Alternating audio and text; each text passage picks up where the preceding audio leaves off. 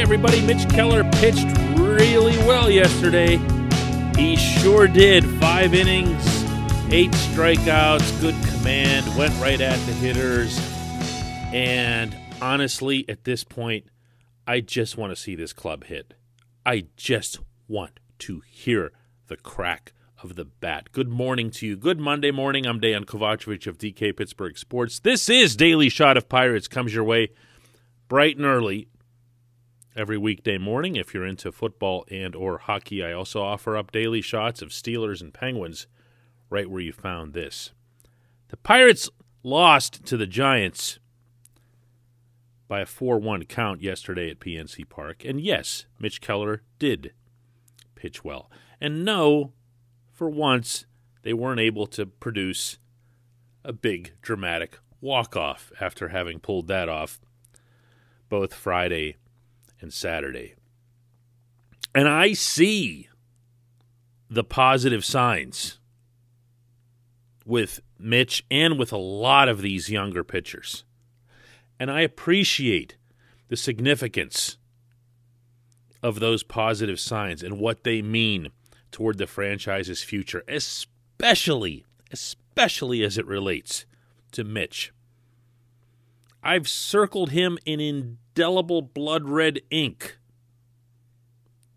for more than 2 years now as being the pivotal figure at the top level who needs to show progress for this franchise's plan to stay on a good, healthy course.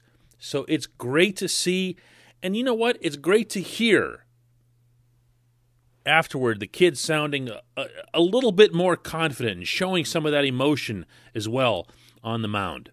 Last start, I think it was the 4th inning again. Same situation, and we all know how the last one went. So it was a big moment for me, just getting out of that. Second and third, nobody out, striking out the side there. It was just a huge moment, and I felt really good to be on the other end of the 4th inning there. That's fine. This is terrific. It really is. If, in fact, Keller has found something, has some kind of breakthrough, the tunneling of his pitches, the execution of his pitches, the consistency with which his varied arsenal makes it into the catcher's mitt, all of that is great. Counts big. But you know what I'm doing? You know what I'm doing after these games? Sometimes during these games, I'm scouring the minor leagues. Not for pitchers, for hitters, for hope.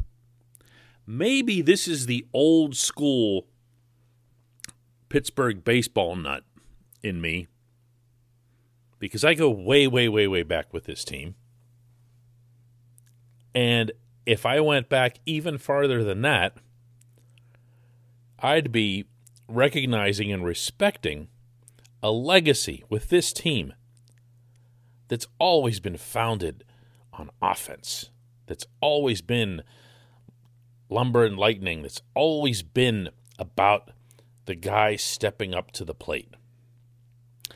Other teams are different, believe it or not. If that sounds to you like the only thing you'd know, these very Giants, if you've ever spent any time in and around San Francisco or the fan base there, are all about pitching. And sure, they had Barry, they had Jeff Kent, they've had other guys who could hit. But all of the respect, the foundation of who they are and what they do is all about pitching. You can sense it in the crowd there. The way they pay such close attention to the pitching and the admiration that they show for their guys when they're good at that. That's probably the extreme example in that regard in the National League, but there are others. Atlanta is another. And think about it. What was Atlanta raised on? The current generation, the past generation, it was the John Smoltz, Tom Glavine, Greg Maddux generation. all they ever saw was great pitching, and the Braves were built on great pitching, even with their Chipper Jones and other outstanding position players. The Pirates haven't been that. The Pirates haven't been that going back to 1887. The next great pitcher in Pirates history will be the first. I'm not saying that as some sort of short-sighted slam, okay? This is a team that's got 13 guys in the Hall of Fame, and a couple of them are Roberto Clemente, Honus Wagner, Willie Stargell. There's a lot there. There just has never been a truly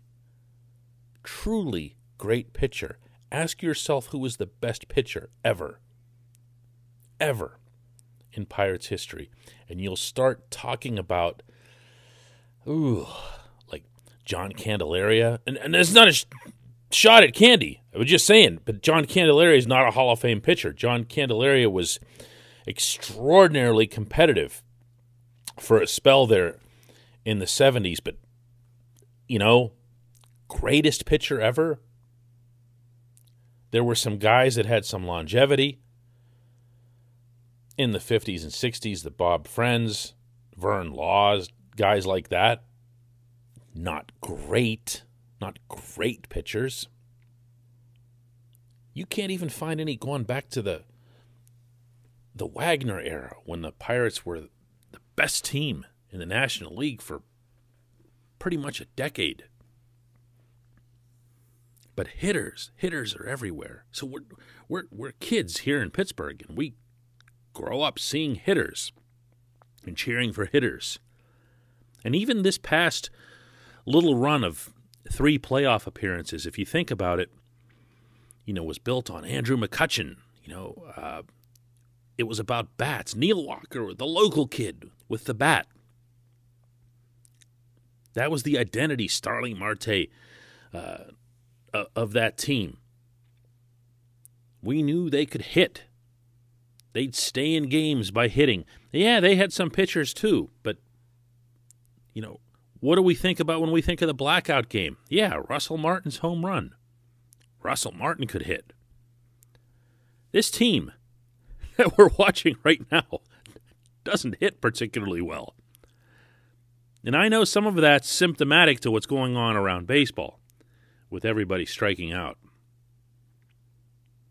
But Adam Frazier now accounts for 17% of this team's total hits. Now, he is the National League hits leader, which is wonderful. And if you watch him and Brian Reynolds bat at the top of the order, 1-2, you can fool yourself for about 5 minutes into thinking that this is a lineup that's worth watching, and it's not. It's not. Certainly not without Ke'Bryan Hayes. Certainly not without Colin Moran. And it's been a while now. Hayes hasn't played since the second game. Moran's been out for a couple weeks, probably going to be out for another week. And it can make you a little loopy, watching this kind of offense and expecting someone like Kai Tom to come through, in the clutch. Ben Gamble's showing up off the waiver wire. So that's what I do. I will go through the minor leagues looking for people who can hit. I'm not going to lie, in Bradenton, I did the same thing. Sure, you pay attention to everybody, and I got the beginnings of my excitement about this bullpen while I was down there and watching some of these guys in their live arms, and whether it was David Bednar throwing hard or Miguel Yajure throwing soft. I saw things that I liked, but I kept looking for the offense. I kept listening for that crack of the bat. And it's gonna be a while. It's gonna take some significant patience. Nick Gonzalez, I heard a couple cracks of the bat from him.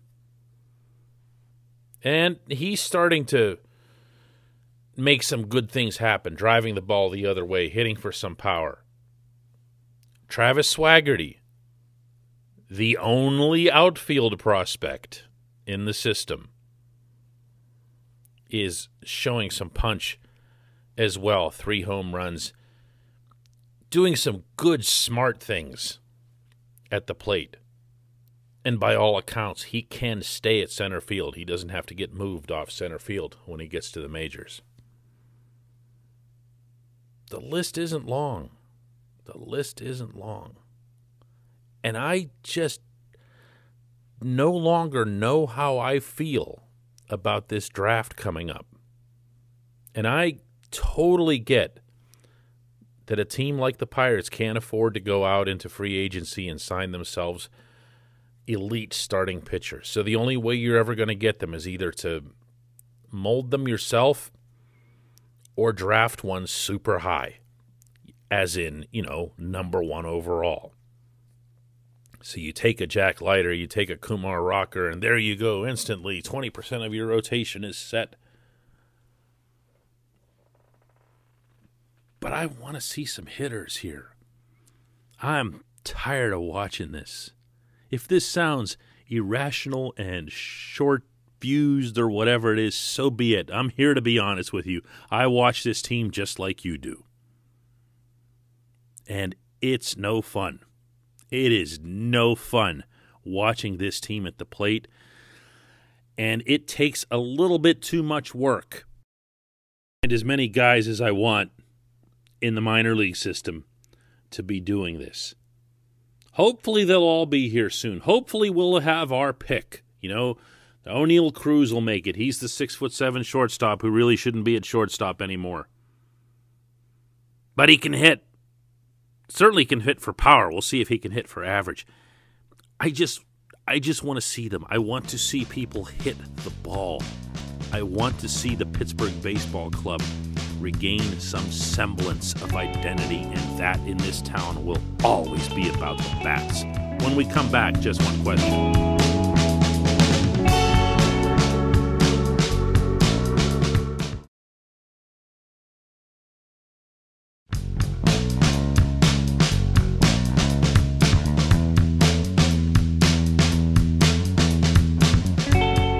Welcome back. It's time for Just One Question, and today's comes from Biggie Ant, who asks, are they keeping this Frazier?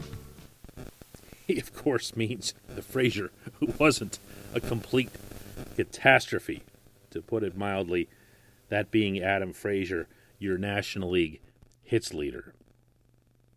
And my answer to that is, boy, I hope not. I hope not. Because if they don't keep Adam Frazier, meaning by the trade deadline, it'll mean that Ben Cherington will have gotten what he wanted for Frazier all along, including December, January, and February, when Frazier was known to be on the market. He was available. He was out there. There wasn't even a really secretive component to it. It was just out there. Everyone knew it. But teams undoubtedly looked back at his 2020 in which he dipped off, and they looked back probably too into his 2019 prolonged slumps that would get offset by prolonged streaks that were really, really great, and then he'd kind of fall off again.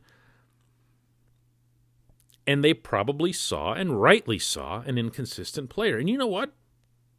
For all we know, that'll still apply this season. The fact that Frazier has kept it going from the very beginning of spring training through to right now that's the exception for him. It's not the norm. The fact that he stayed this steady, that he's driven the ball so consistently, the fact that he's shown the pop that he has, hitting all different kinds of pitches. By now, everyone's trying to uncover any kind of weakness, any kind of shortcoming, even a way to pitch around him. Because let's be honest here, if you pitch around Frazier and Brian Reynolds, you're looking pretty good. with the state of the lineup right now and all these injuries. But I'd like to think that Cherington had a fair price attached to Frazier, meaning from the Pittsburgh perspective. Because there are always two ways you can go with these things. If you're Cherington and you say, listen, I'd like to get, let's say, 2 top 15 prospects from another organization for this player. And that didn't come his way this offseason. Well, now, here's Frazier leading the National League in hits. If I haven't mentioned that already. 2-time Gold Glove finalist in the past 2 years at second base. And then you look around baseball and see that there just aren't that many guys hitting the ball anymore. Like, hitting is just a dying art. You're either hitting the ball out of the park or you're striking out or you're walking. And Frazier's hitting it in all different kinds of ways. With a short, compact, repeatable swing that you would think would lend further credibility to all this. If Cherington now attaches that same price, or maybe even raises it a little bit, which he'd be crazy not to, and he doesn't get it, he can keep Frazier. He can. Frazier's 29 years old, and he can play a lot of different positions. He's not just a second baseman. So for anybody who says, well, Nick Gonzalez is your top hitting prospect in the minors, and Gonzalez is absolutely your second baseman of the future. First of all, you don't know that. Secondly, if he is, whatever. And Frazier's still here, move him around a little bit. It's not as cut and dried. It's not as black and white as these things often tend to be laid out. Adam Frazier could be part of the Pirates moving forward. Heck, Cherington has said that explicitly.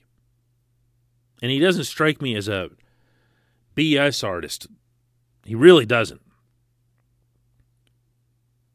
But let's not pretend that the optimal outcome here isn't making the trade that Cherington wants, because so far, to date, Cherington has looked very, very good with these exchanges. For those of you who don't follow the minor leagues closely, I'd advise you to take a second look before you start repeating things that you hear elsewhere, like Pirates are always giving their players away, and oh, there goes another good one like Jameson Taillon. And you say something like that without looking at what's actually come back for Taillon, which would probably convince you in a span of less than a minute and a half that the Pirates have robbed the Yankees blind in that trade. If there were to be another trade available that plays like the Joe Musgrove trade, like the Taillon trade, like the Josh Bell trade, like the Starling Marte trade, if there's another one in that mold, yes, 1,000 times yes, you make that trade. I appreciate the question. I appreciate everybody listening. The Daily Shot of Pirates. We'll do another one tomorrow.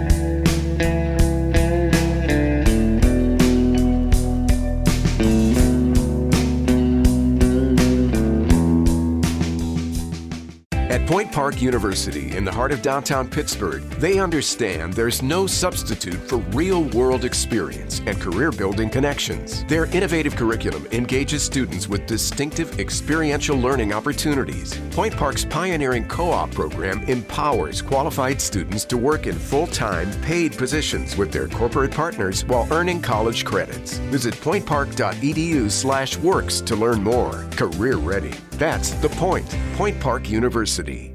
Your front door, your car, your gym locker, your gun. Safety is a habit. Learn more about how to keep guns safe and secure. Visit ProjectChildSafe.org.